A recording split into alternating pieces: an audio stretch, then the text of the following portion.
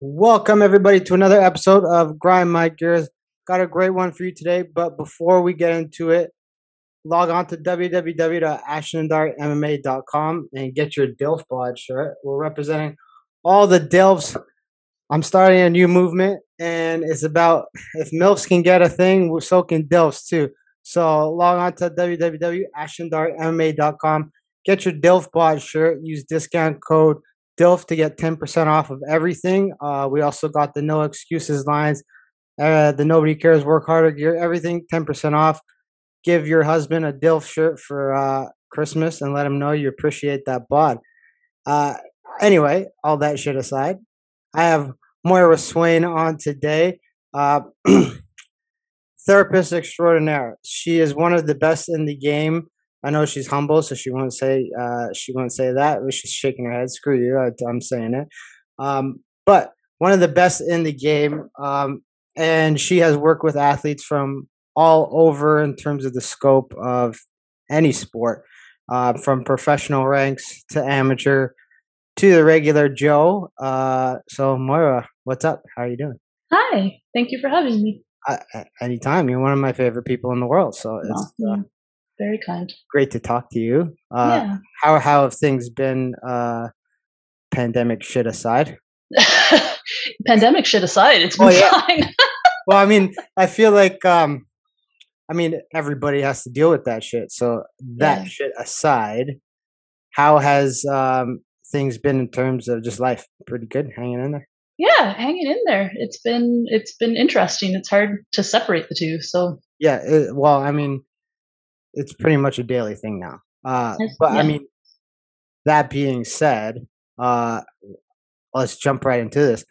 As the pandemic has gone on, and you've seen patients after the lockdowns and all that kind of shit has happened. I mean, from the fitness and health perspective, there's obviously obesity rates have gone up, depression, anxiety, all that other shit. But from the actual physical standpoint, what have you noticed mostly with, even athletes or just regular patients coming in to see you, conditions they sort of develop throughout this whole thing? Yeah, so it's been kind of interesting because it's sort of like the other than the top elite, but let's say like a top performer in whatever they consider to be their athletic endeavor, a lot of people haven't had the chance to do what they normally do. Yeah. So it's sort of been a normalizer in terms of having everybody becoming a sedentary, sitting at a desk type lifestyle, individual, right? So it's very interesting to me because I thought when you sat at a desk job out in an office, that gave you more opportunity to eat bad food and to not exercise because you were tied to your desk and stuff like that. But it seems like people working from home have just consumed. They're sitting more because they can. Well, there's no reason to leave, right? As shitty as a commute is, at least it makes you walk. You know what I mean? Yeah. So, like, if your commute is from your bed to your living room, that's it's like 5 steps. Depending on what. I mean, if you're in Toronto, it's 5 steps. It's literally It's literally based on the size of the average condo in this stupid ass city. Yeah. So have you noticed like more, I guess, posterior chain? So for those people who don't know, that's like shoulders, upper back, lower back, glutes, hips. Has that been like the main problem areas people are having in terms of mechanical? Most definitely. And I would say even concentrating more on like the neck, shoulders, headaches. Would that be, that would be from, I know Coach G coined the term flamingo neck. Would that be because most people are basically staring down at, like, ergonomically, you're staring down at a laptop most of the time, even at a computer. So what developments had, like, in terms of what problems have people had, like? So again, you said physical, but Yeah. I can't ignore the psychological part of for sure. Yeah. the treatment that I do as well. Um, people have always said that I should charge more because you get the you get the mental therapy along with the physical. But it's been, I would say for the first, what people were telling me for the first 6 months is that nobody set up their workstations at home properly because they didn't think they were going to be there for any longer than that. The 2 weeks to flatten the curve. Right? Yeah. Yeah. Like I thought this was going to be 2 months and everything was going to be normal. So did everybody, but surprise. Yeah. Right. So 19 months later. 19 months later. Now, obviously I know this, but when people are sitting on their ass incredibly more, their glutes are getting no work. And one of the things that I kind of preach when I have clients are the first thing they tell me, "Oh, this hurts." I'm like, well, "You need to do glute raises." Do you think that we're going to see a tremendous amount of, for lack of a better way of saying it, flat asses coming out of the pandemic in terms of just conditions developed in the lower back, hamstrings, knees, etc. Just because when you sit on your ass, you're not using it, and the muscle will waste away. Well, basically atrophy. Yeah, for sure. And if you weren't actively, you would know from a personal one-on-one standpoint, but how many people, if you already had a home gym or something set up, then you're probably better off than most people. But how many people did that? People either were going to a facility or they were having their activities, right? Yeah. Like even just going and playing volleyball once a week or going and playing soccer once a week, that activates the muscles, not in a formal sense, but it at least does something. Well, here's the thing about the home gym stuff. Like, I love fitness and all that shit. I work out more than people. People will call me crazy in terms of how much athletes and people like me work out and train. But there's a big fucking difference between picking yourself up and going to a place to physically do it and my living room. There's a totally different thing. So for don't get me wrong, I'm sure there's going to be, after this is all said and done and in the history books, there'll be some people who have taken to online training and doing stuff more at home once in a while. But let's not beat around the bush, people. Like, working out at home is not a thing that you're going to do consistently all the time. It's just exactly, that's my point, is that the people that I treat, I would say there's a low 5 to 10% of people that did something at home. Yeah. Right? So now that you were stuck there, and everyone just sort of, again, it's the psychology, everyone just sort of accepted it. So there wasn't the motivation until probably, I'd say, the past 8 months to go and do something about it. Were you getting a lot of people coming in with ailments like during the lockdown, or like just reaching out to you like during the lockdown parts? I had quite a few people reaching out during, when we technically weren't allowed to treat. Yeah. Yeah. So it was a lot of emails and text messages and stuff. I know you can't obviously divulge each person's case because that's not allowed. But what would to sum up the most amounts of, what was the most common thing that was developing injury wise? Yeah, honestly, it was neck. It was neck and shoulders. Yeah. And saying that, do you think it's because of stress too, combined with 100%? Yeah. Yep. So combined it was poor workstations combined with the stress of everything. And people feeling helpless as well, like not necessarily having the tools. And then when stores were shut down, right? Like, unless you were an Amazon fiend, right? Like, you're ordering stuff to try and make yourself better, but there wasn't an easy way of going out and dealing with it. Well, and then you can order shit and it's not the right thing, or not the right size or whatever. Yep. Now, saying neck and shoulders and that kind of thing, with people transitioning to like probably a hybrid workplace now.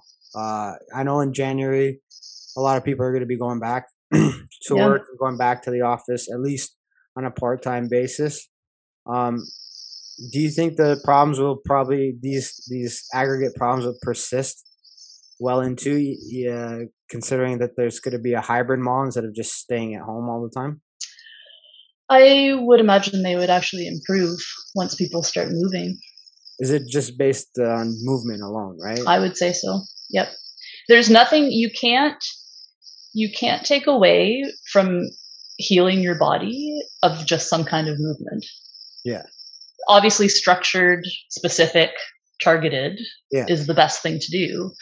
But when you're not dealing with elite athletes, you have to convince people how to do things that they're willing to do, right? Yeah. And just moving. Yeah, just get up, right? Just get up. Yeah. So like the pandemic is one thing, but like when you diagnose, like the one thing I always praise you for is you're a brilliant diagnostician. Thank you. For what people, if somebody's listening doesn't understand what the hell I'm talking about, I'll give you a good example. I've torn my ACL before. Like I've torn it. It was torn in half. It was gone. And it was torn. I had the surgery, and then I had a training incident, and I had an MRI, which was, valuable, but it kind of wasn't 100% accurate, because MRIs, lo and behold, are not 100% accurate. And then I proceeded to see 3 surgeons, and all 3 surgeons did their little, they fiddle with it. Yeah, you're torn. Let's get you in the hospital. Let's get you. And it was you who did your manual test and said, I still feel something, right? And then, so that person, that your diagnosis, I wouldn't say changed my mind. I was still accepted there was an issue, but it made me question the validity of the other surgeons and their motives behind the diagnosis. And then I went to Cleveland Clinic and talked to Dr. Miniachi, who's a boss. If anyone is in Toronto, go see that guy. I don't even know if he's still working here after all this shit, but and he looked at the MRI, looked at the knee in depth, and said, "This is not a knee I would even touch or operate on." And lo and behold, where this is like 5-6 years later, while I do have some incidents of instability, I have a full intact strength knee. Now, that story being said, how do you approach diagnosing a client and an injury when it comes to you on a table? So, okay, so I'm going to do one exclusion is that technically I can't diagnose. Yeah, no. So we call it assessing. Assessing. as a technical term, because only physicians and stuff like that can diagnose. So from an assessment decision, and then going on to a plan from there. I think you said it perfectly. Whatever term you used is that depending on who you go and see. Yeah. They're going to you can have 4 or 5 people do exactly the same test. I can't drill in your knee and fix it. Yeah. Right? So you're seeing 3 surgeons or 2 surgeons and a sports medicine physician who their line of thinking is, can I fix this or can I not fix this with the tools that I have? Okay. Right? Yeah. So a sports medicine doctor may say, well, I can inject you with PRP, I can inject you with steroids, I can take away your symptoms so that you can go and do whatever you need to do. A surgeon will say, I will open you up or I will not open you up, depending on how they feel, right? So as a therapist and as an athletic therapist, my schooling was very much in the specific assessment tools. Okay. And really more so the treating of which. So if my assessment is that, yep, I am 90% sure, because I wouldn't have said that to you in particular, and I try not to say it to people unless I'm that sure. Yeah. That in your case, there's a ligament hanging on here. Yeah.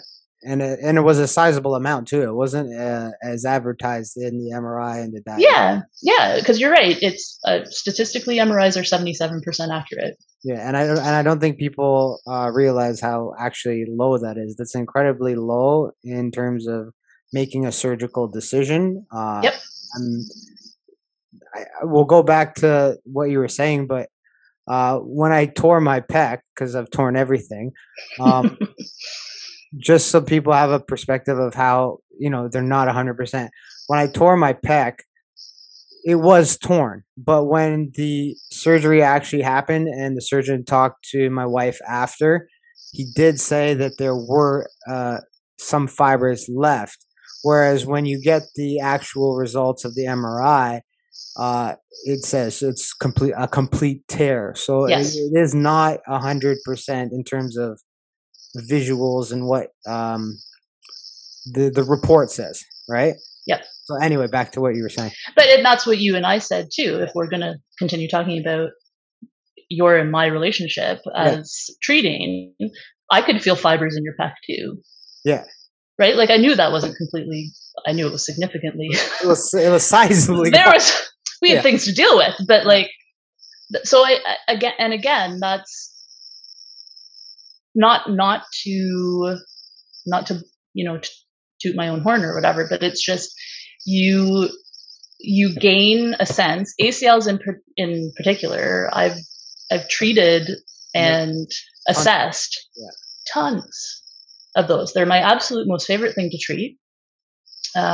Because it's tangible, it's fixable. My favorite thing is broken knees. I love that. That's right, exactly. You've broken your knee.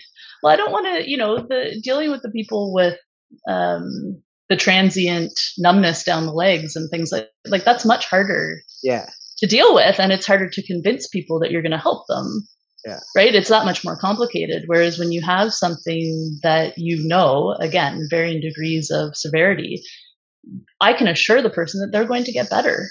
Yeah. And that's great for both of us, right? Yeah. It's great for me, it's great for you. But in terms of, so again, taking you into consideration, most people who tear their ACLs are not sedentary people. Yeah.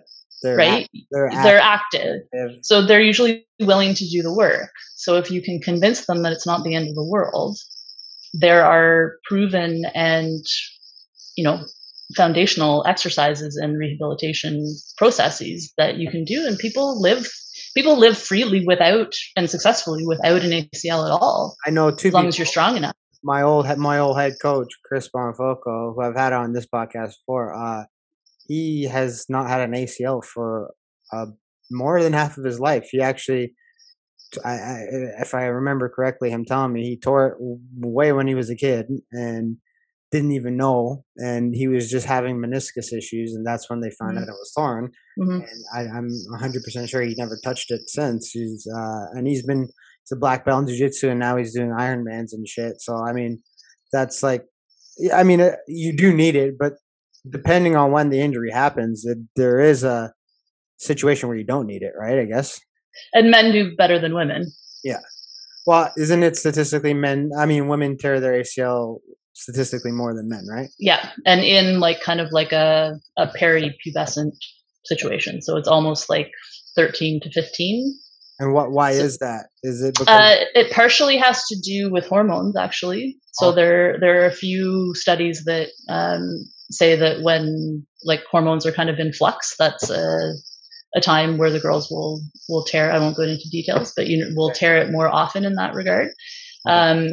And then structurally, it has to do with the fact that women have, so it's called a Q angle, but basically our hips to our knees. Yeah. That angle of that inner is sharper than with men, are very straight up and down. So you don't have that outside or valgus force to the knee that women do. And so it just doesn't happen as much. Not to mention the fact that when you do tear it, men have better muscle development, right? So does that mean that when women have an external force to the outside of the knee, they're more susceptible to torn ACL? Exactly. Yep. Well, because it's that lateral to medial along with rotation that typically tears it. And this is just a random question, but would high heels have anything to do with the degradation of that as well? I've never read anything about that. I'm trying to think of it right now. I mean, it would shorten the posterior chain, like hamstring tightness. So hamstring or hyperextension is usually how you re-tear it if you've had a reconstruction, but I'm not sure that would. Oh, I'm just asking because high heels are an enigma to me. I don't fucking know. Well, the devil's. Well, I don't physically. I'm comfortable with my sexuality, so I've put them on and I've tried it. Walking in them, and it's fucking torture. So I don't like. Congratulations to women who pull it off, but it's fucking ridiculous. Like, just put a flat shoe on or something with a comfortable heel, like a running shoe, something comfy. Like I don't get it. I understand open toes looks good, sexy, whatever, but shit, your fucking feet probably hate you. We do it to ourselves. Yeah.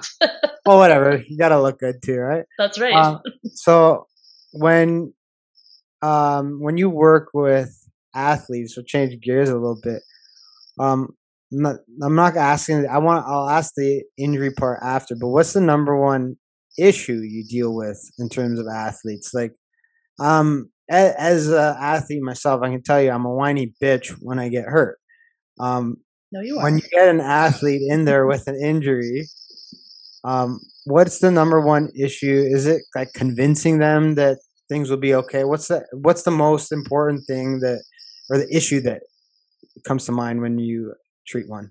Yeah, that sort of like leapt into my mind just now, but honestly, the hardest part is getting them back to what they were doing before.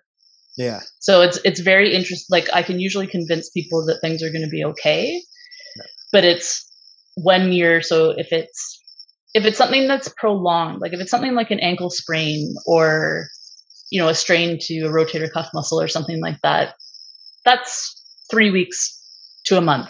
Yeah, nothing much, right? The average person, even if you're 15 years old, you can see beyond 3 weeks, right? And know that things are going to be okay. With more complicated things, it's convincing people that they can go back and do what they wanted to do.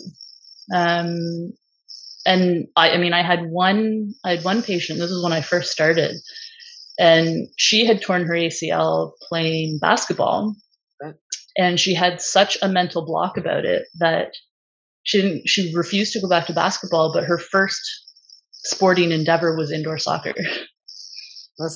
Which to me was completely like worse than going and playing basketball in a nice straight up, there's pivoting. Yeah, there's a lot more. A fairly regulated up and down type of motion and avoidance of certain situations. But that's the psychology of what we do too. Yeah.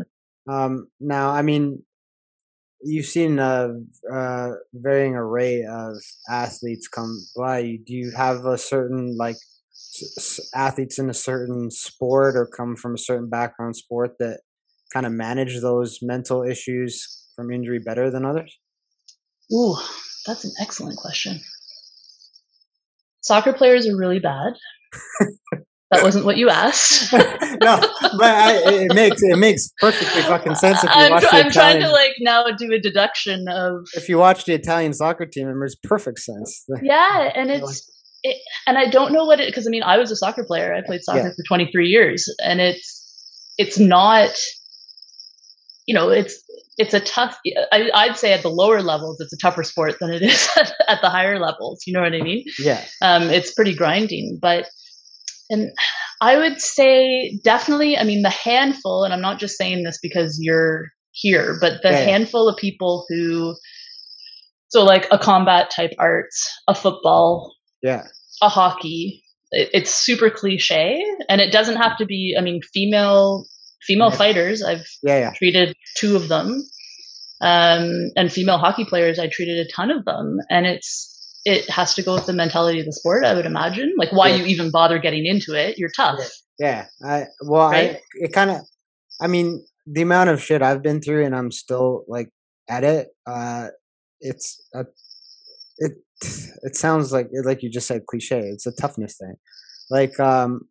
To be a lot of people ask me why I keep doing stuff and why I even competed in the first place. And I tell them, it's one, it's scary, so I do it. But 2, it's the hardest thing I've ever done. The scariest place to me is being fully trained, being well equipped, being on the bottom, somebody fully mounted on top of me, and beating my fucking face in. If that's not what's happening to me, I'm okay.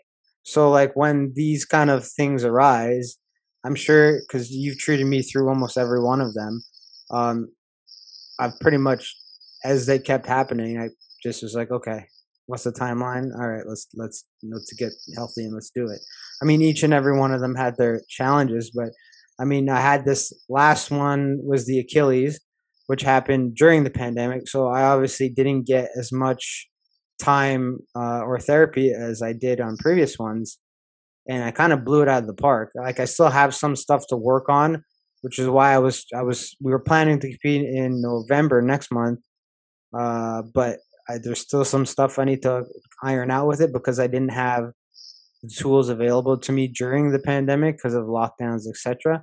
But as I mean, as you experience the setbacks, I feel like most athletes, I'm not gonna, they learn to kind of mentally block out. Okay, whatever. It is what it is. And I like to use. I don't know if you know who Dominic Cruz is. He's a UFC fighter, but he was the champ, and he tore. I believe he tore in his ACL like 3 or 4 times. The guy's injury prone to the max, but it's because of his style of fight. He's constantly moving. Like watching him fight is like watching somebody on speed, like just on the fucking. They're just constantly moving, and it's because of his training regimen, and so he really puts his body in really compromising positions, right? When he trains. But the guy literally will tear something and just come back, and he's been doing it for like 8 years, where he could have been legitimately the pound for pound best fighter in the world if those things didn't happen to him, but he's still going at it, and I think that's what I mean separates I as a human being too. Like that makes him a better human being because you go through these setbacks, and I'm sure you've seen people come and just absolutely crumble in front of you after an injury that whether it's big or small. But it's the ones that kind of just okay, I'm gonna just get past this. Moira said I'd be okay. Those are the kind of ones that after sport's done really take it to another level, in my opinion. Yeah, and I mean, so as you're talking, I'm kind of rolodexing people and stuff like that in my head right now, and it's honestly, I think it comes down to, and it doesn't matter the level, and it doesn't matter the age, but what's your motivation? Yeah, your why, right? So is this, I had a patient years ago who fractured like his tibia and his fibula, so pretty significant. Yeah. Was in a cast for however long, and he was a real person, but he was an OHL referee as well. Yeah. So big hockey guy. And I believe it was Steven Stamkos had exactly the same injury as him at virtually the same time. And I think he must have been 2 months in, because I think he was pretty early on in his rehab process. And he's like, Steven Stamkos, so it was 3 months. Yeah. Whatever. Steven Stamkos is skating again. And I said, I'm sorry, are you Steven Stamkos? Yeah. I'm pretty sure, first of all, body type, don't see it. Motivation to be making whatever he was making at the time. Yeah. Right. So I mean that's a level of professionalism versus amateur, but then does the 16-year-old who has 2 more years of school and her ACL tear, she thinks it's going to affect her ability to get a scholarship to a university. Her family doesn't, I had this one kid, her family lived in a basement apartment of a house. Yeah, so that's her only shot to get out. That's her only shot to get out. Yeah. And so it can be, millions of dollars. It can be an aspiration for millions of dollars, or it can be, I can't afford an education, so this is my way to get one. And this is what's going to happen, right? But it works the other way as well, is that some people lose their motivation because they're like, actually, I can continue on okay without doing the sport. I want my body to do what I want it to do. It doesn't have to do this particular thing, right? Have you seen some frequent occurrences of like an athlete that comes to you, has a major injury, and then they just kind of quit? Yeah, sadly. Is it frequent, or is it just 1 of 10 or something like that? I would say it's infrequent. Okay.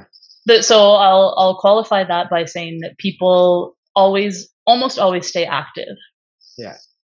So sort of like the basketball player kind of thing playing soccer. It's like in her head, she thought basketball was the problem. Oh, okay. But she played soccer for 10 more years. Yeah. Which again doesn't make sense to me, but party on.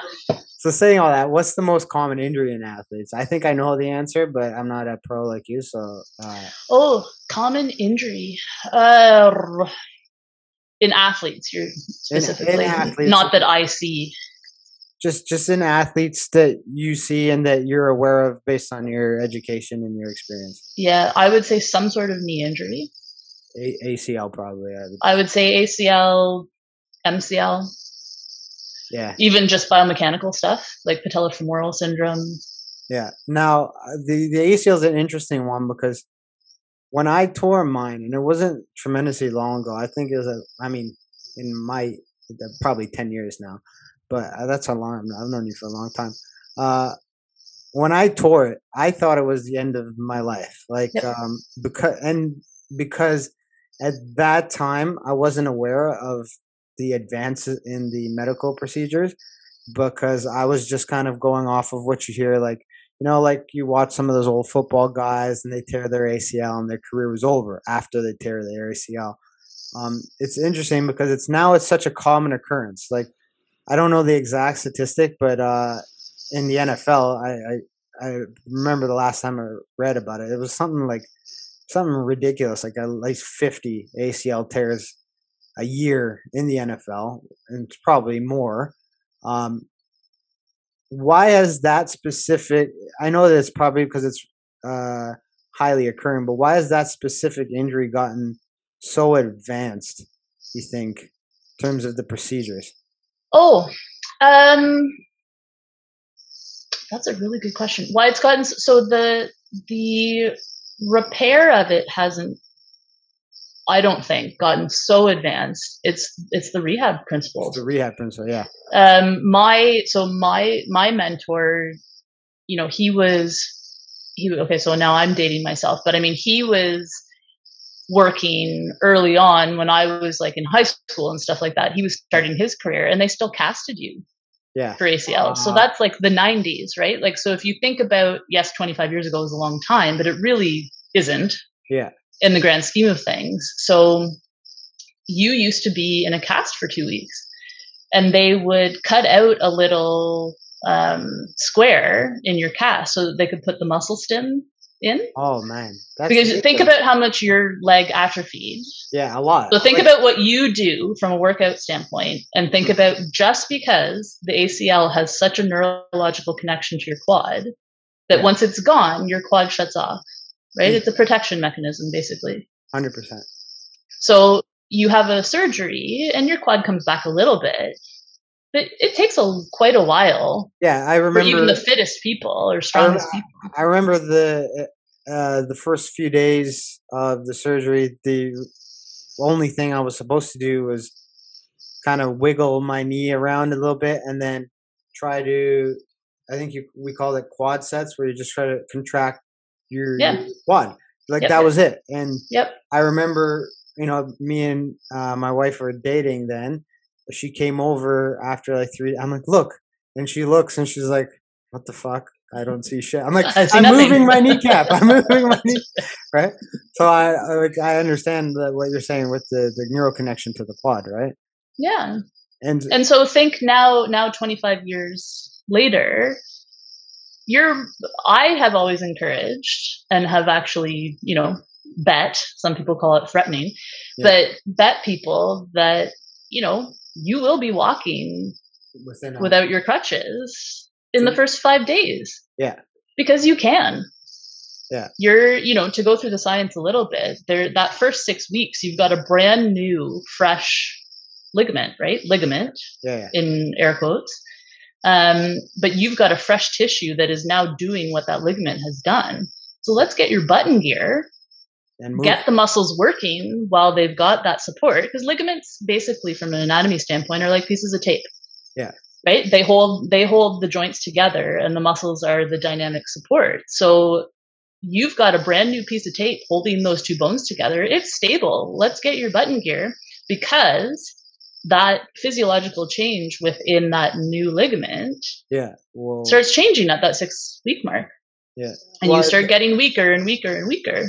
Now, this is a random question, but I know like for the ACL, it was after 6 months, the tendon technically forms into a traditional diagnostic ligament. Yeah. Is that about 85 to 88% is what. Is that the same for every replacement that they kind of do that with?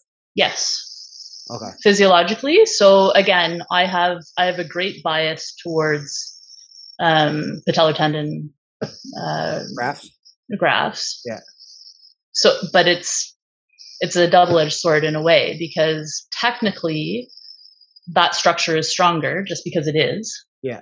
Versus a hamstring, there's more stretch to it, right? So when they put the hamstring graft in, like you had, and they take the stretch out of the tendon so that it's not all flippy floppy. Yeah. But okay, so from a technical strength standpoint, but as you know, from a rehab standpoint, you can rehab a ton faster with a hamstring graft than you can with a patellar tendon, because your quad, which is the muscle that's attached to your patellar tendon, is always loaded. Yeah. Regardless of what you do. Whereas your hamstring is only engaged when you're doing knee flexion type exercises. So from a rehab standpoint, it's 10 times easier. But I mean, it does come with its downfalls. I do have like a hole in my hamstring, especially when I lose weight or cut weight for a fight. Right. You had noticed that. Yeah. And then I still the belly has filled in a lot more. But and I'm gonna call doctors out on this, because they need to stop fucking doing this. When they tell you you're gonna regain a certain percentage, it's a fucking lie. You're not gonna regain the 98, 99% that they tell you. It's a bull-faced lie. You'll be lucky if you get 90. And I'm just not saying that naively. I'm saying that as somebody who's gone through multiple different surgeries in my athletic career. You're not going to regain. You're lucky if you get 98 to 99% of function back if you use a graft in any surgery, in my opinion. That's fair. Yep. Yeah. And I think it's something that doctors do too much. Maybe they do it to ease the patient's mind and make them feel like things are going to be okay. But I feel like it's better if you just be honest with them. If you're going to do the hamstring graft, you're going to lose at least 8 to 10% of the strength that you had. And that's, I mean, for me, thankfully, in my sport, I've made it like that hamstring is super flexible. So before the surgery, I couldn't throw an axe kick and flip my leg over someone's head. Now I can, because the hamstring is a lot looser in terms of flexibility than before. But I think it's a very shitty thing of surgeons and doctors to say that to people.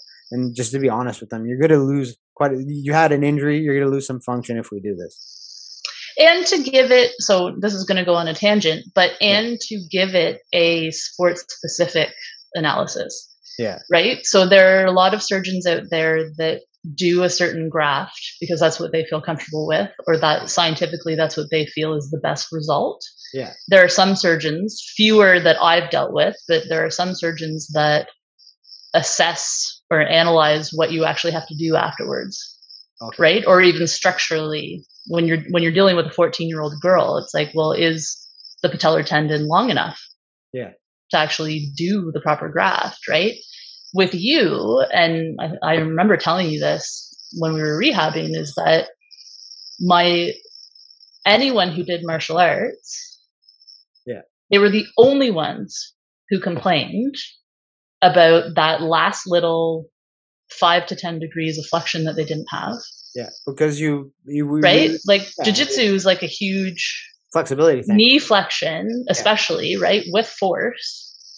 And then you add in all the grappling aspects of having to have that ability to have a quick, fast twitch of your hamstrings. Well, I think the key thing for the knee surgery was, if I remember correctly, is like, imagine yourself just on your knees. You're on your knees and somebody is trying to take you down.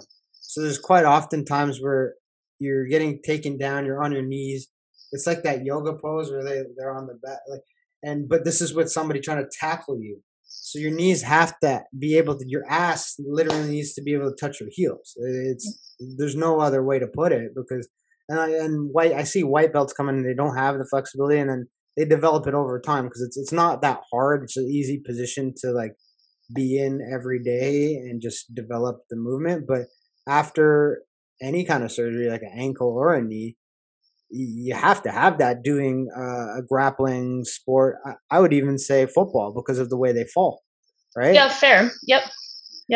But how many other sports could you name that needs greater than 120 degrees of flexion? Not many. From a functional, right? Like from literally functioning, not getting yourself into a... from a functional, right? And and then there's the other part of martial arts and combat sports where you can't wear a brace. Yeah. Like you can wear an ACL brace. Like I'm pretty sure Tom Brady, because I know he's torn he still wears an ACL brace because he can. Yep. Right. And that's great because I would love to, because it gives him that sense of security. It protects the joint from, going into those directions, and it stabilizes the knee. But then there's other sports where you just absolutely can't. You can't wear you can't in rugby. You can't in soccer. Yeah. And I'm pretty sure you can't in basketball either. It'll be well, I don't think so either. No, you're right. Anything that I think has like football has outside protection, hockey has outside protection. Anything that's going to hurt people anyway. Well, I mean, who cares if you've got a brace on, right? Anything where you're wearing padding, I guess, where you can wear them. But I mean, so for those other athletes, you're kind of screwed if you don't get the function and the range of motion back. Yeah, because you're probably going to either hurt something else or re-tear it again, I guess, right? Yep. And as you know, as a strength coach as well, is that range of motion allows for strength. Yeah, the more range of motion you get, the more activation you get in certain things. Now, is a injury where they have to cast it worse long term in terms of rehabilitation? So you're talking about like a fracture? A fracture, or even I'll use me as an example, an Achilles. Yeah. So anytime that you're in a soft cast, like in a boot, like you were. Well, I was in a hard cast for 6 weeks. Oh, we're in for 6 weeks? Yeah, okay. I made them take it off of me after the 5th because I said, fuck that. I couldn't deal with it anymore. But I was in a hard cast for about 4 to 5 weeks for sure. Yeah. So I wouldn't even see, now I'm becoming difficult, because I wouldn't even say that casting versus whether it's, because they don't often cast, like that would be the last soft tissue injury really that they do casting for. Yeah. Right. So I would say less so like a casting issue, more so what the structure is.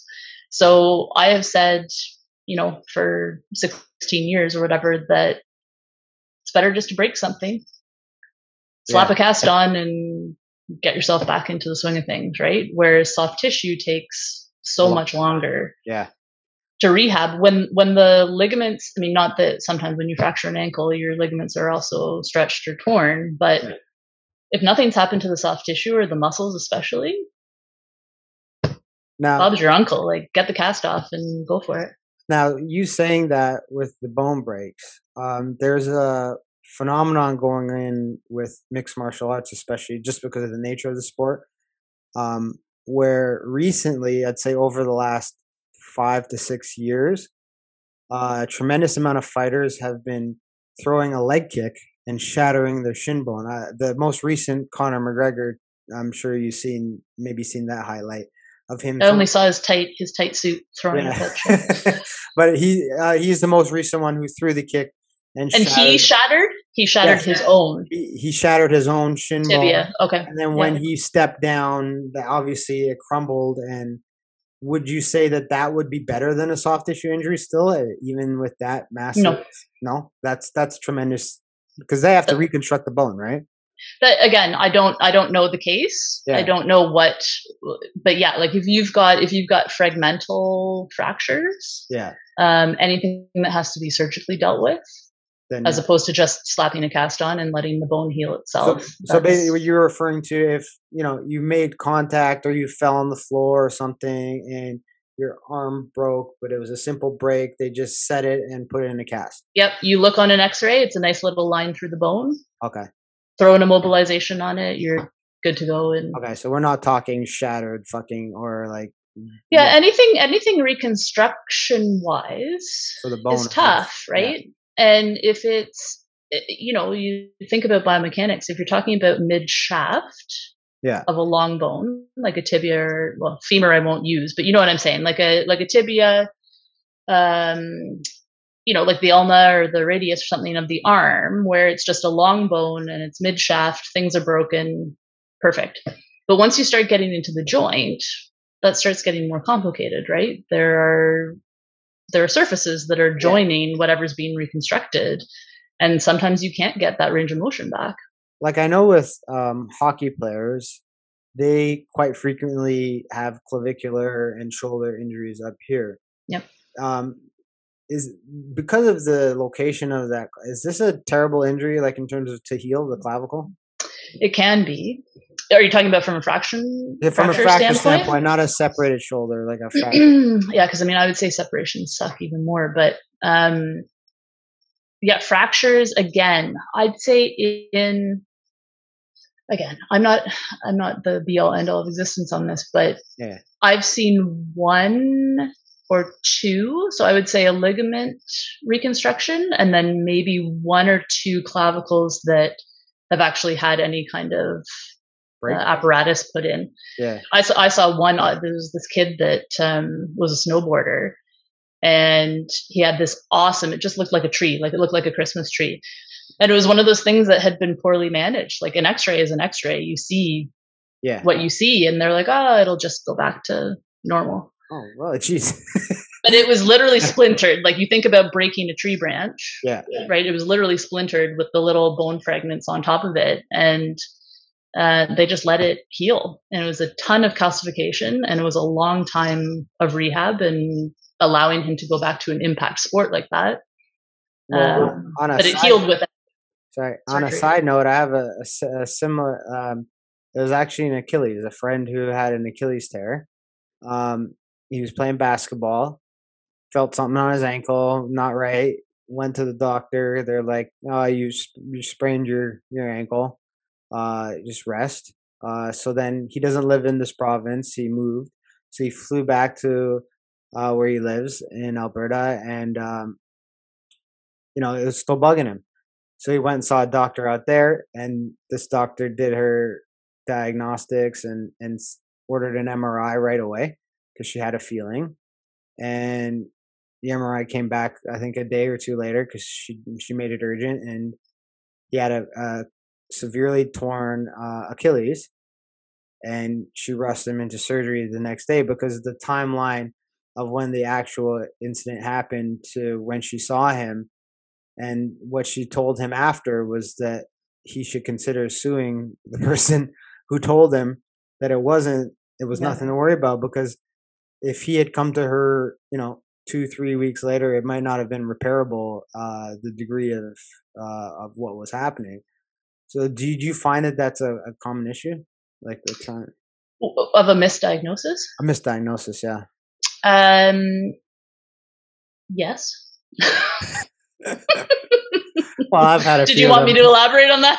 No. Well, why is it? Is it just laziness, or is it just not understanding these specific injuries? So, what in Ontario anyway? Yeah. What is our first line of support in these cases? I'm guessing family doctor. Yeah. Right. So again, not any of your listeners. I'm not putting anybody down, any kind of profession down. We all have our specialties. Yeah. Right.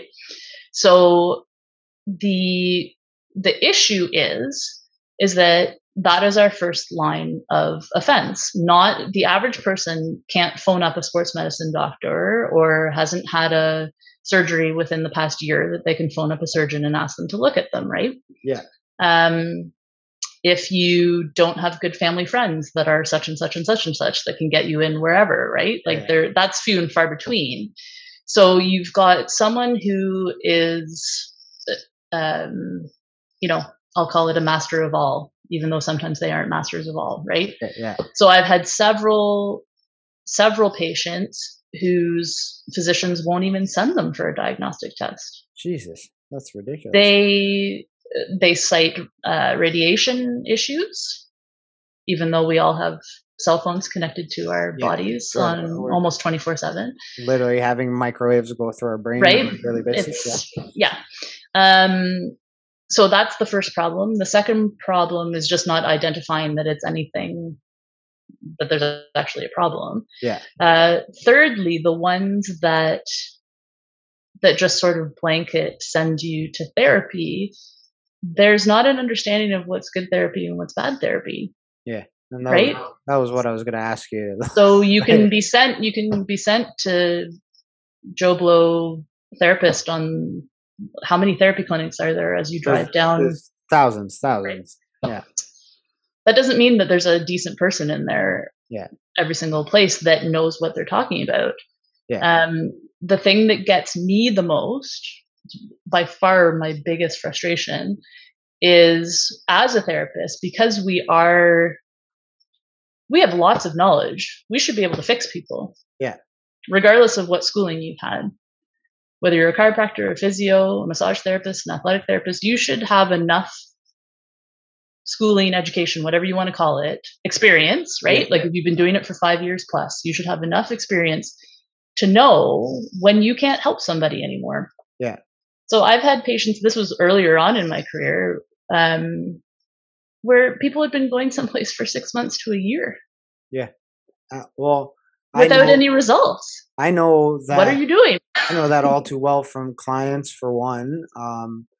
I find it funny because I'm not a medical expert or a therapist or anything like that, but because I've fucked myself up so many times, and I'm thankful for it because now it gives me another range of specialty to help people with. But I have clients and just regular people who have hurt themselves. They've been going to therapy or physical therapy or chiropractors, you name it, for months and months and months, and they're still dealing with that pain. They talk to me. I give them like 3 exercises. I'm like, just do these 3 things for like the next 5 weeks and shut up and tell me what happens later. And then the next time I see them, dude, that healed me. I'm not saying I'm a physical therapist or whatever, but it's experience and paying attention to the details of these. And one of the things I wanted to talk to you about is, I know, like, when I come to you with a problem, I give you the fucking kitchen sink. I'll talk your face off about everything I was doing when that thing happened. And I don't do it because I do like to hear myself talk, but I don't do it because I like to hear I think my voice is too high pitched. I'd like a deeper voice. If I could talk to God and ask him for a favor, I'd like a deeper, more Morgan Freeman type voice. But it's because I try to give you the most descriptive presentation, as if you were in the room when it happened. Mm-hmm. So that you can understand, and I use this word with everybody I talk to comes to me with an injury problem, mechanism, right? A mechanism of injury is really important, because what I find with people is I have a girl, I did her first boxing session with her like a couple weeks ago, and then she sends me a text like 3 days later, like, my shoulder's all fucked up. I can't move it. And I can't touch my head. I can't scratch my ass. I'm like, she's like, do I need to go see the doctor? And I said, no. She's like, why not? And I'm like, I was there. There was no mechanism of injury. You're just punching shit. Something you haven't done before in your entire life.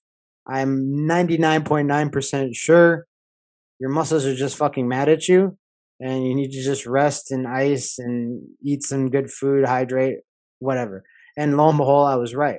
How important is it for you as to treat and to what was the word you used? You said assess. Assess, not diagnose. To know the mechanism of the injury, or if there even was one. It's of vital importance for sure. Yeah. In the general population, though, there isn't always one that they can come up with, right? Yeah. Athletes are very good at telling you what they were doing and what happened, right? Because there usually is. With almost anything else, there isn't usually a major mechanism of injury.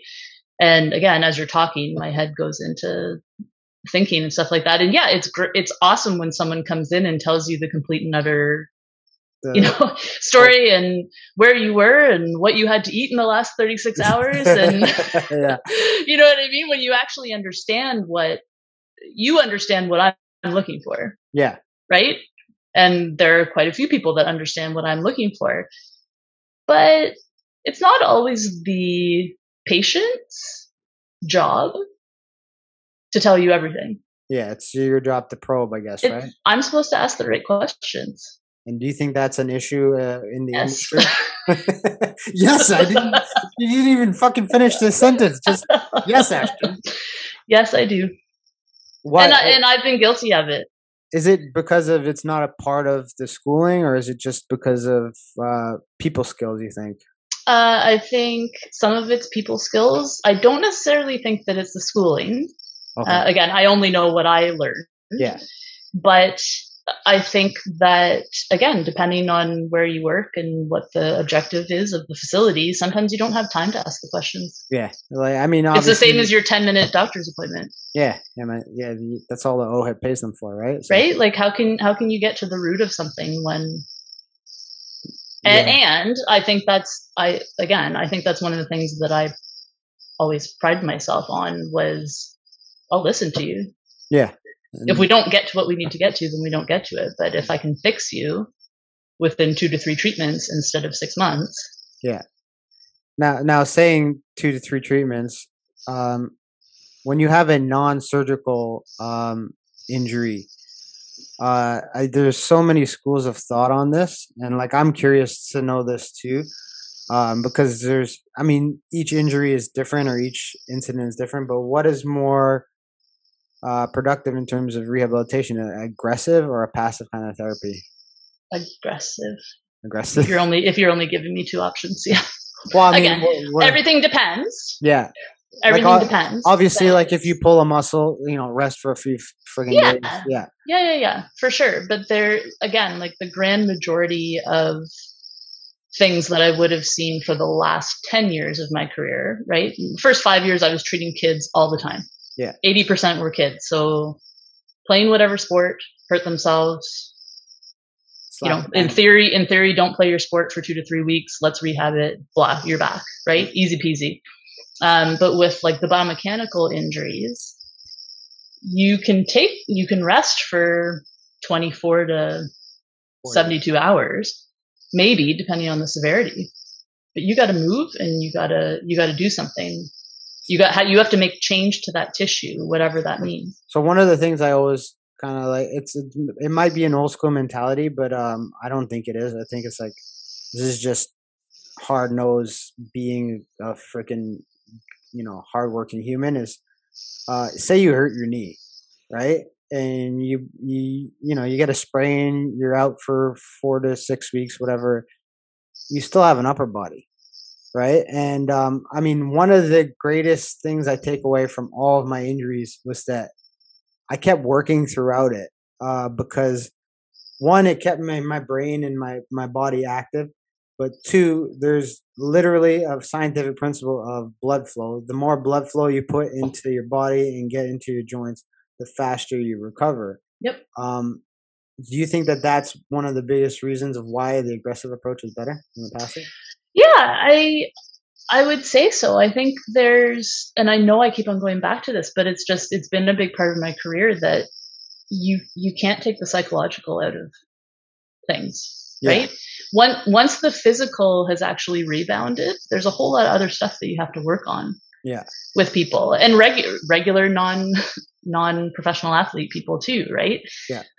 So yeah, literally from a physiological standpoint, blood flowing through your body, it helps to filter out the inflammation that's happening at whatever site it is.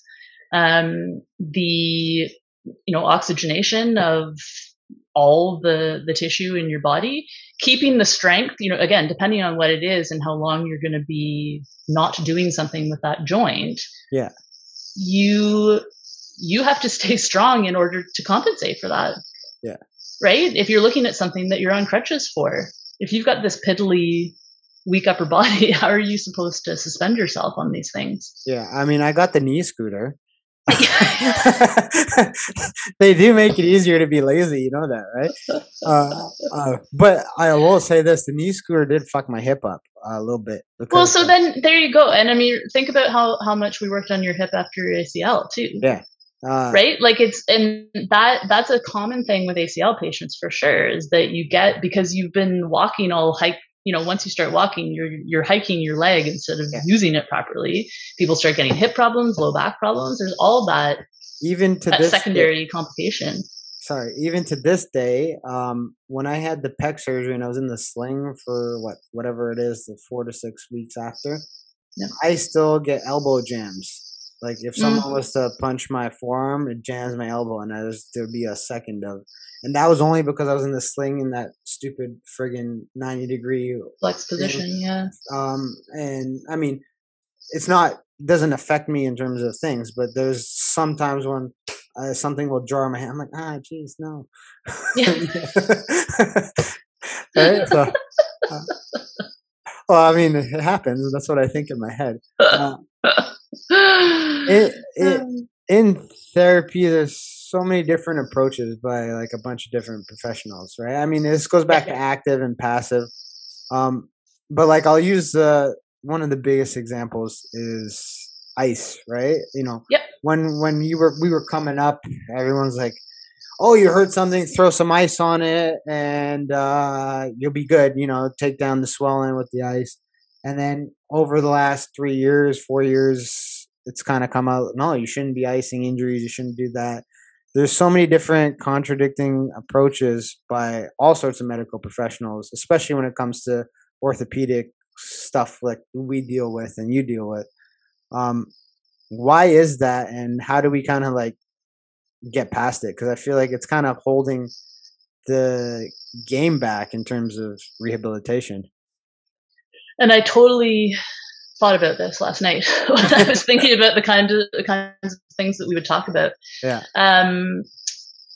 Because I am and was a strong proponent of icing. Yeah. For an acute injury. Right? So the whole theory, to explain to people a little bit more that generalized theory of not icing, is that people had theorized that when you acutely injure yourself, there's a blood rushing to the site, right? Which carries with it certain chemicals that are trying to protect you from not further injuring yourself. Secondly, it's the body's way of trying to start to heal itself. Yeah. Right? So that technically is true. What this whole thing that you're talking about that started coming to the forefront about 6 years ago is that why would you want to stop that? That's the body's natural way of trying to heal itself, right? Yeah, exactly. Less about taking drugs, less about doing it. Okay. So I appreciate that. I appreciate that theory. As a therapist, if you're walking in and you're paying a good chunk of money to come and see me and get some advice, you want me to do something about the pain that you're in. Yes, 100%. Right? Pain is the first thing people want gone, right? Yeah. The first thing people want gone. Okay. So I would argue that, again, this is an acute injury.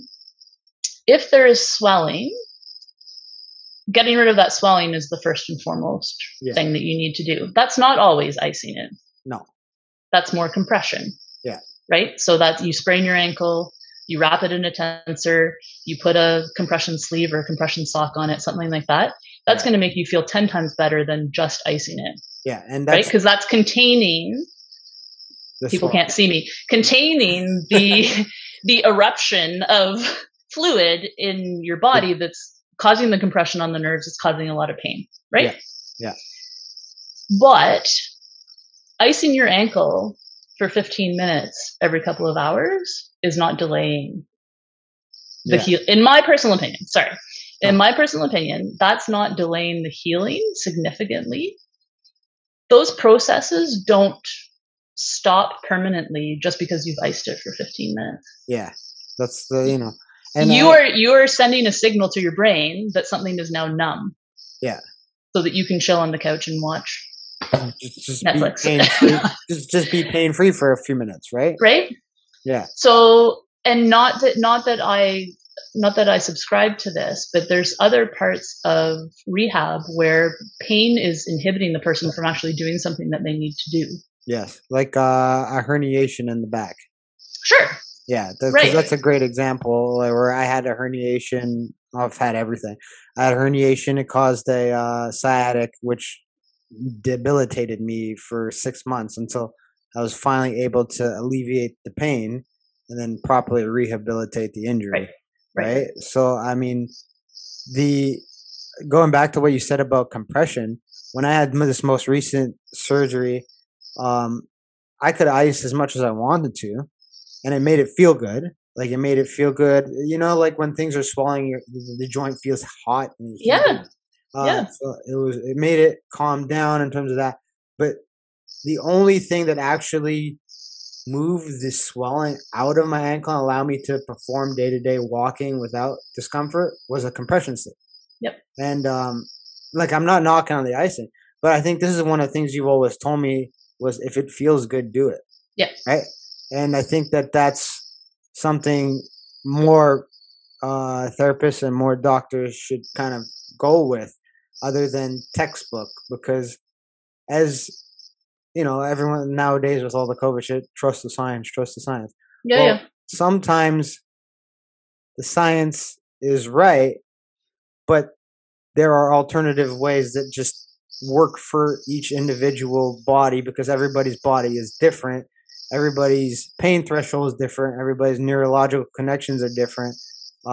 So what is textbook is not necessarily what's going to work for that human being, right? Nope. But why do the professionals, like, is it just an arrogance to their specific field of rehabilitation that they don't want to do it this way and that's the only way? I don't know whether it is I don't know whether it's that or whether it is you learn a certain way. Yeah. And you're kind of just stuck with it. You stick with it. You learn a certain way. You believe in it. So you continue. Yeah. You learn a certain way. You don't read or you don't listen to literature that comes along. Yeah. Or that you learn something and you're just sort of stubborn. Yeah. You know what I mean? Like it's one of those, and I was stubborn. I had opinions on certain professions. Yeah. I had, thoughts on how things should be. I can't believe someone is saying that sort of thing. And what I say to people in terms of my advice, especially with exercises, because that's the toughest thing to get someone to buy into. Yeah. A lot of the time, is prove me wrong. Yeah. Yeah. And I'm suggesting something, go and do it. If it doesn't work, we'll try something else. Like I've never, again, probably in the past 10 years, this is my suggestion based on what I'm looking at right now, but I am more than willing to give you a different option if that doesn't work for you. Well, and I feel like that's why the world is so fucked up right now with what's going on, is because the approach that we're using for our pandemic responding and stuff is, this is what we know now, right? This is what the science tells us now. And in terms of this, I'm not just referring to COVID. I'm kind of just trying to relate it to people so they can kind of get a better grasp of what we're talking about. We know how it functions. We know how this stuff works right now. But in 3 months, we're going to do more studies. We're going to have more control groups. We're going to have a lot more data. So things are going to change. And then in 6 months, things are going to change. And in 12 months, things are going to change. So we can't get caught up with what we know now as being the end all be all. And I think that's, when people talk about, I studied science. I have a science degree. Same with you. I love science. But when you get philosophical about science, a theory is the theory, right? It's not a proven fact. And even a fact 300 years ago is not a fact anymore. Facts change. Like, I think we get caught up in this thing that a fact is this is concrete proof. Like gravity is a fact. Well, yeah. Right? Other than gravity, yes. Other than gravity. Gravity is a fact. We figured that one out. Figured that one out. But the rest of them, if you look at the world philosophically, and if you look at things that me and you do in terms of strength coach and professional sports, and you in terms of rehabilitation, I don't believe that there is a such thing as a fact. I think that there are things that work for people, and then those things kind of change over time, right? Yeah, I mean, I would say that the fact is the structure. Yeah. The fact is the physiology. Yes, 100%. Right? So virtually within 95 to 98%, the same stuff is happening within a person's body. Yeah. Right? We've got definitely different, again, that's beyond my scope, but we've got definitely genetic micro differences. Yeah. Right? Some people don't respond to certain medications. Yeah. Some people pass out from an Advil. Like it's quite interesting to me from that standpoint, right? I throw up for an anesthetic and some people don't, right? Right. Yeah. Exactly. And some people's bodies you don't experience pain. Some people, cut their finger on whatever and they're in agony for a week. It's the way those are the differences. Yeah. And from what we do, what we try, and I think our similarity is the exercise part of it and the wanting to help people and wanting to teach people, and try and gain a body awareness, which is very difficult. Yeah. That's very intrinsic, and you don't have to be a top level athlete to have that. But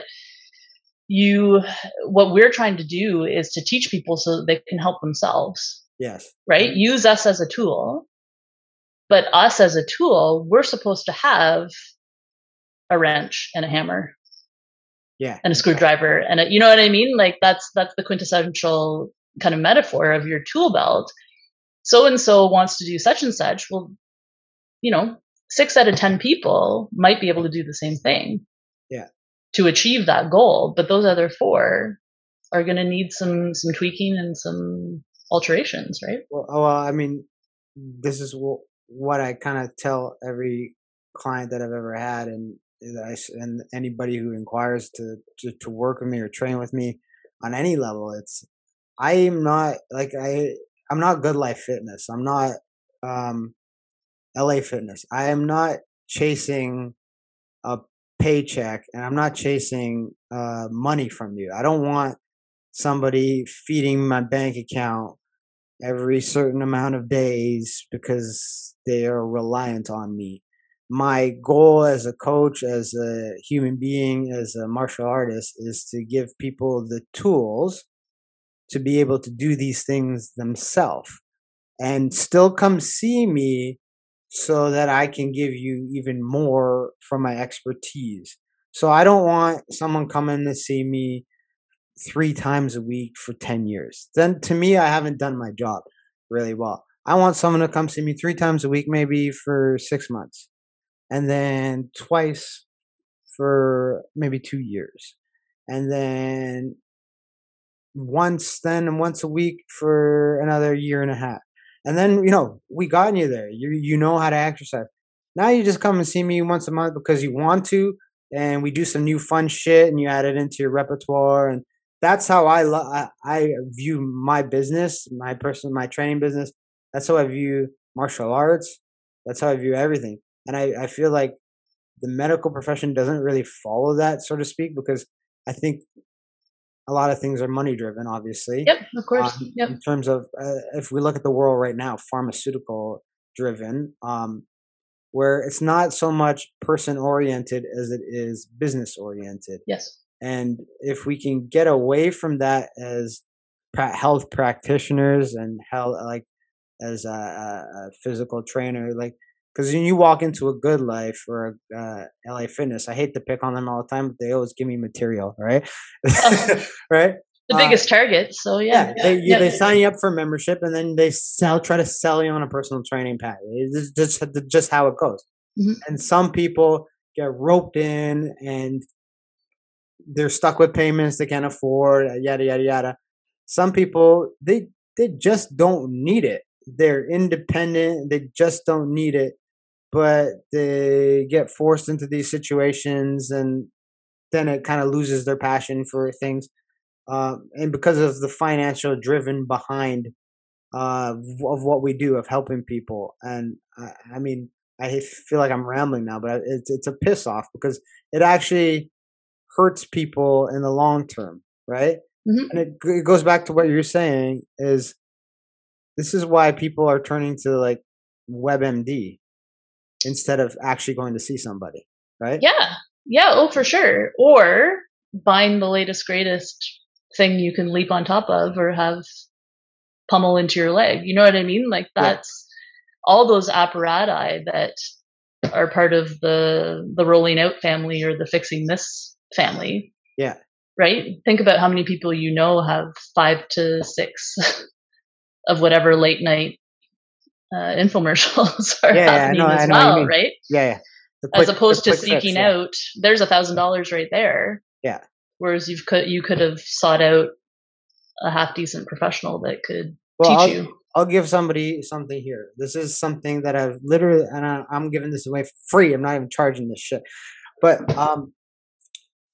it's a very simple exercise, a terminal knee extension. I have literally solved, I can't count how many knee problems with people who have asked me, like not even clients, just people, I have a knee problem. Do terminal knee extension. You put a fucking band around your knee and you basically kind of forcefully hyperextend your knee, squeezing the quad. It's something that you showed me during my ACL rehab. And I have never touched a leg extension machine since. Yep. And it has solved almost everybody who has come to me with a knee issue. And that was just because I just, it works. It's a valid tool that works. There's no financial gain from it, right? I don't gain anything, but it's a working fucking exercise. It solves the problem. But you go see somebody for a knee problem, they'll give you a whole fucking slew of shit to do, and it won't solve the issue, right? But the solutions are always there. I feel like I'm rambling now, but I don't give a shit. I'm gonna keep the solutions are there. It's just I find like sometimes in the industry, we're in a health kind of field, but it's kind of shitty because personal gain kind of gets involved with the industry. Yep. Where something as simple as that one exercise that can solve literally a slew of different knee problems, meniscus, tears, strains, sprains, whatever the hell.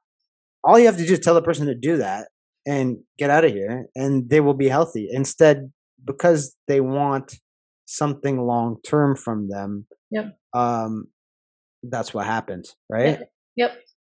And how do we fix it? I don't know how to fix that. I don't know how to fix it either. The industry needs to change, and that's beyond you and I. But it's again, I have always said that I would rather, and it was exactly what you were saying, I would rather have, people have to eat and pay their rent, but like I would rather have 2,000 people that trusted me and believed in me and came and saw me 2 or 3 times a year because they knew that I could fix whatever was wrong with them, as opposed to having 100 people come 3 times a week for 6 to 8 months. You know what I mean? I know what you mean. It's as a therapist, I've always said as a therapist too, or even as a strength coach, like how do you feel like you're doing something? Yeah, if you have. I mean, I got into this to try and help people. Yeah, exactly. How do you wake up every single day and say, "Oh, I've got the same people. Yeah, they're not feeling any better." Like, what do you say to yourself? Yeah, exactly. And okay, this is totally off topic, but I my friend, gotta get it in. I was like, I gotta get it in before we finish. There's one specific procedure that it has been so advanced over the last couple of years. It just like, because it's such like a hip replacement, right? Mm-hmm. I've never had a hip problem. This is not one of my many thousands of surgeries I've had. But it's advanced significantly to the point where a patient can go in, get a hip replacement, and walk out the same fucking day. Whereas there's stories I've heard from I'm sure you never heard of John Danaher. He's a famous jiu-jitsu coach where he's had a hip surgery. It ended up shortening his hip and he can't do shit anymore. It led to a knee surgery. Science and medicine is marvelous, but how has that specific one sort of just advanced so significantly from the time? I think again, so materials have changed. Yes. Right? So the material that they use has changed. The actual procedure hasn't changed that much. I think it's like a lot of things. It's sort of like, it's like having a baby. Yeah. Right? Like you're out in 18 hours now or something like that. When you have a kid, it's like, oh, well, time, your parking's there. Like, let's go kind of thing. Yeah. Nobody's babying you for anything other than life-threatening stuff. Right. And again, okay, I'm going on a tangent, but to relate to being in an ICU for bypass surgery, right?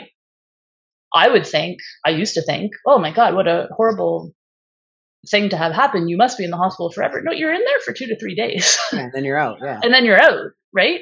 Yeah. So the same with babies, like you're out within 24 hours. Yeah. Sometimes, depending on the severity, obviously. It depends on whether it was just regular hunky-dory fabulousness or whether there were complications. And I mean, that works for any kind of procedure, but hips now, my parents they've had 3 amongst the 2 of them, and my dad's waiting for his second. Yeah. And they were in for, I think, 36 hours. And then out. And so I think that's the biggest, and I'm in full support of that, obviously. Yeah. I think that's the biggest change. And so the materials have changed. The smoothness and length of time that it takes has changed for the better, but the literal process and biomechanics are exactly the same. And they're just like, get your butt moving. They've got a physio that comes into your room while you're at the hospital. Yeah. Getting you to move. They've realized that, and it goes back to the ACL too, they've realized in the past 20 years that, especially with orthopedics, with something, and I think the joint replacements are pretty simple because it's like lickety split. Yeah. Chop, drill. Put it in. You've got new stuff, right? That's being the soft tissue that it once was, or the degraded, harder tissue like cartilage. But it's, see you later. Get your butt moving and start getting these muscles to support whatever we've done. So it all comes back to basically a more aggressive approach to injuries and therapy and basically orthopedics in general, right? Yep, most definitely. And I think you're getting, I mean, the crummy part is usually people who do joint replacement are the older generation of surgeons. No young fancy person wants to be doing joint replacement, right? That's not where you get famous, but it's still very important to do it properly and to not cause infection. And you're dealing with a population who's going to hold you accountable as well, right? You've got some older. That's right. Let's cancel the surgeon. That's right. You've got some older generations that expect a little bit more. Yeah. And it's a very important, not to take away from it. It's a very important. My mom is like night and day. Yeah. With hers, in terms of pain, like a chronic pain that you're dealing with, it's like night and day. Yeah. And I've seen that in a few people too. That's why I wanted to ask you why it was like that. But before honestly, I think it's getting people's bums moving instead of keeping you in a hospital bed / in your own bed. Yeah. With any surgery, you have to respect the integrity of the incision. how small or how big it is. You cannot have infection. Yeah. Right. You don't want separation of the tissue because that delays healing. That delays rehab. Yeah. If every time you stretch the tissue, you're opening things up again, that's a problem. But do the stuff that you can do. Yeah.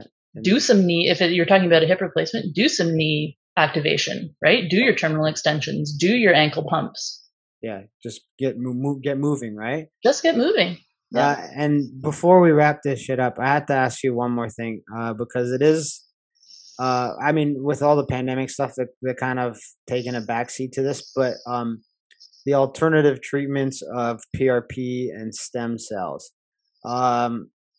something I haven't had the privilege yet of using those treatments, but mostly because they're not very accessible here in Canada. They're slightly more accessible in the US, but there's a place out in because of the laws in Panama where literally thousands of athletes are flying to, and they're shooting these guys up, and they're having tremendous results. I know Mel Gibson went on Joe Rogan's podcast. I don't know if you saw that one, and said his dad was in a wheelchair, couldn't walk, went down there. They did the full body stem cells. The guy's up out of the chair moving. Yeah. There's thousands of athletes who have done those kind of therapies. Yeah. Why are we so behind in North America with that? Is this a political issue? Is this because the evidence is there that these treatments do work quite well? Is it money driven? Because if they do work, obviously surgeons and other doctors will have less business. I can't put my finger on it of why it's happening, because even when I had my 2 kids, I wanted to keep the fucking placenta, not because I wanted to be like Kim Kardashian and eat it and shit, but because I know there's money involved in that. And literally I watched them take my wife's placenta and just do shit to it and take it. And I'm like, I want that. That's hers. That's mine. But it's illegal here to even, do that. Mm-hmm. Why is it? Why are this valid form of treatment that it does have the research behind it and does have the results, something that we're not using? So, in my opinion, yeah, this is based on virtually nothing. Yeah. So first and foremost, both those treatments are incredibly expensive. Yes, I know that. And so we'll start with that, is that any new treatment does not automatically get covered by OHIP, right? Yeah. So, and we won't go into some of the fraudulent things that you can do in the OHIP system as well, right? So taking things strictly as they are, new treatments, especially in Canada. So I've had a handful of patients that also worked for pharmaceutical companies. Okay. They were trying to do, in my opinion, again, I know these people, right? So I know them at a certain level. One of them worked for a major pharmaceutical company that was trying to get, now we see it on commercials all the time about the diabetes, like the kind of like permanent stickum. Yeah. And the digital scanning and stuff like that. So she was trying to get that in Canada for 3 years. And they just didn't let it. That's a common, a disease that we know everything about, practically. Yeah. Right? They're not fixing it. But this is a method of people more easily assessing their blood sugar. Yeah. It's way better than pricking your finger. Stupid. Yeah, I see my dad. At least twice a day kind of thing. And it's more accurate than pricking your finger. So again, you're in theory, and the pharmaceutical company would obviously say this, is that you're really lessening the amount of hospital visits or doctor's visits that this individual would have to deal with, right? Yeah. It's Canada, and it's a good thing and it's a bad thing, is that we have very stringent health policies here. Yeah. Think about how, okay, so again, I won't get into COVID with you, but the US just approved vaccines for kids. Yeah, I know. Today. Yeah, I heard that. Right? That's so it's topic. I'm not gonna it's a whole, which we're not going to get into, but it's like, it's the fact that Europe especially is light years ahead of us. Yeah. Is it public health care? Is it Canadians? Is it the fact that we're a fraction of the population of a whole bunch of other countries that are doing this? Is it we don't have enough money in research? Is it that we like to be the guys that, do things last? Yeah, that's exactly what I was going to say. Do we want to use other people as examples first? Right? That's a grand scope. Based off the pandemic, I don't think that that's the truth in terms of do things last. Off of how public health has handled things. But I mean, these treatments, I have multiple people tell me that it has worked for them. Like, obviously, because they're expensive, not a lot of people are doing it. But I'll give one example, just so people understand. There was he had a calf injury as a fighter. He had a calf injury, nothing major. I think he just tore the muscle a little bit, but the calf wouldn't heal. He was 18 at the time, 5 or 6-0 as an amateur. Wanting to turn pro really badly, but this calf injury was just incessant. The tear wouldn't heal. They tried every type of therapy. So now he's like 20 years old and getting frustrated, right? Because it won't heal. This little tear won't heal. So they shoot it up with PRP. Within 3 months, the kid's fine. Yeah. And he's turned pro and he's fucking fighting at a fantastic high level now. Nothing worked except for the PRP shot. Yeah. Right. And we're not talking about that stuff. And I think that, and this is just me putting on my tinfoil conspiracy theory hat, is a lot of it has financial 100% impact on certain people. And I think it's fucking as healthcare and health providers and somebody who wants to help people get fit and healthy, I think it's freaking terrible that there's a treatment out there for so many different ailments, like sprains, tears that can literally make people avoid getting massive surgeries, and there's no discussions about it. And it's valid, and I think more work needs to be done in terms of research and stuff, because I have heard stories where people shoot themselves up with stem cells and it didn't do anything. Yep. PRP the same way. Yep. Yeah, and it didn't do anything, which is valid. Not every treatment works. Like if I go for acupuncture, it's not going to work for everybody, right? Chemo doesn't work for everybody either. Exactly. But I think it's a big hit to humanity that there's this definitely a huge scientific leap in the fields of orthopedics, in the fields of rehabilitation, and even athletics, that it's kind of just no one wants to do it, because I feel, and this is my opinion, I feel if stem cell treatment and PRP treatment became something that was normal, like, oh, I've pulled my quad, I want to get back into the game next week. How can shoot it up with PRP? It's going to accelerate that healing process by 100%. We're going to be there are a lot of people who are out of a lot of money, and when I say that, I mean doctors, healthcare in a privatization standpoint. In a privatization, and a lot of people, and that specific treatment is being held back by money. In my opinion, it's an expensive thing, but it could be brought down in terms of cost by making it more publicly available, because then competition will occur and the free market will help drive the cost of the service down. Yep. Right. And and this is just my opinion, and I'm putting my but I feel like it's all because of how the potential of how good it is. And like I said, I say potential because more work needs to be done with it. We need more people that need to use these therapies to see the results. But because of the potential of it and how highly effective it can be, it's kind of being suppressed a bit. Is that? Yep. On both ends, I would say. So I would agree with you. Definitely it's financial.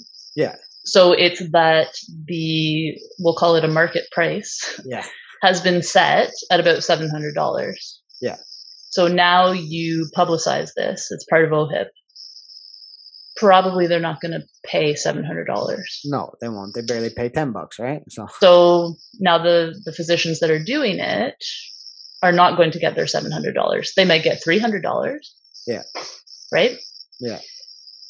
This is a discussion for another night. But this is it is the problem, and a bigger problem. This is a global statement: is that we are not, and I'd say whether you're a private healthcare or public healthcare, whatever, tons of countries are not into prevention. Yes, they're into after the fact. Right? Yeah. You don't make money in prevention. Yeah. And yeah, that's a great from a government standpoint. Yeah, if you want to go big government aspects of things. No, right? You're right. And I mean, COVID aside, that's obviously seen with some of the COVID kind of stuff that's happening in the world right now. So I mean, it's just a travesty, because I think that in terms of just the fields of just health in general can benefit so much from it. And I see the potential. Tons of other people have seen the potential, and it's just, I think that that's one of the reasons why, is because it could literally be a game changer. But then the money aspect, that $700 a shot, will obviously be driven down significantly because of competition. And yeah, and I mean, we'll wrap that up with that. But I mean, it's a travesty. I mean, I don't know if there's anything that can be done about it other than keeping the talking about it. I think that more people need to know about it. I think it needs to be, I mean, again, not going into it, it's going to be one of those things where the rich get what they want. Yeah. And the people who can't afford it don't. And again, that's a global statement. Yeah. But it's that type of treatment, so PRP especially, is very specific. Yeah. Right? It can't treat everything. No. But those chronic tendinitises and tendinosis and those long-standing scarring type injuries, it has worked like magic for 100% for a lot of people. Even when I went to the Cleveland Clinic and Dr. Miniachi assessed my knee, said you don't need surgery. He's like, I wish I saw you when this injury happened, because if we had shot it up, I guarantee you would have had significant healing in the actual ligament instead of now just it's going to scar and you have to rehab. Yeah. And even he said that. He said it's a shame that you had to jump through these hoops before you got to me to see me to make this diagnosis, because he's like, definitely for sure, if we shot the knee up, even with just one shot, if that's all you could afford, you would have had at least a 10% tissue regeneration. And I would take 10% for $700 any fucking day, right? Yeah. Yeah. Right? And I'm sure a lot of other people would take that too, especially if they were in a lot of pain. Yeah. Anyway. And I think that, sorry, I just want to say, because I don't want to say that this is all about people with money. It goes back to our conversation about practitioners presenting all options. Yeah. And in as realistic and unpressuring manner that they can, right? Yeah.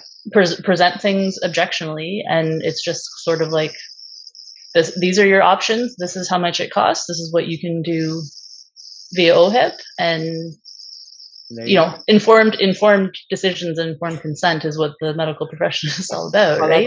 That doesn't exist anymore. Well, it doesn't exist for a lot of people, but again, going back to what we were talking about, is that I think there needs to be more people, practitioners, strength coaches, people in the health field that you are already paying for their services, right? Yeah. You've already consciously made a decision to come to one of us and give us money for our knowledge. Is that as that practitioner, you have to give that person as much information as you possibly can. And then it's up to the person to make that decision. Yeah. To make that decision and to do what you've suggested they should do. Yeah. And there you go. Let's wrap this shit up, because I know you gotta go to bed, and I gotta go to bed. I got these two right. You have people that might wake you up. Two little assholes. I call it little assholes. Anyway, thank you so much for doing this. We got to do it again sometime. And thank you for asking. Appreciate your expertise. If people want to come and see you for some treatment, where can they find you? So I am at the Movement Lab in Mississauga. All right. That is 3611 Mavis Road in Mississauga. Just Google it. Just Google it. The Movement Lab. ask for more with Swain. That's right. One of the best in the game. All right. So thank you everyone for joining me for another episode of Grind My Gears. And that's it. Have a great day. Peace out. Everybody, thank you for watching. Please do me a favor. Click the like below. Share on YouTube. Share on Instagram. Share on Facebook. Spread the word so I can keep creating more content for you and keep providing you with a great podcast experience. Peace out.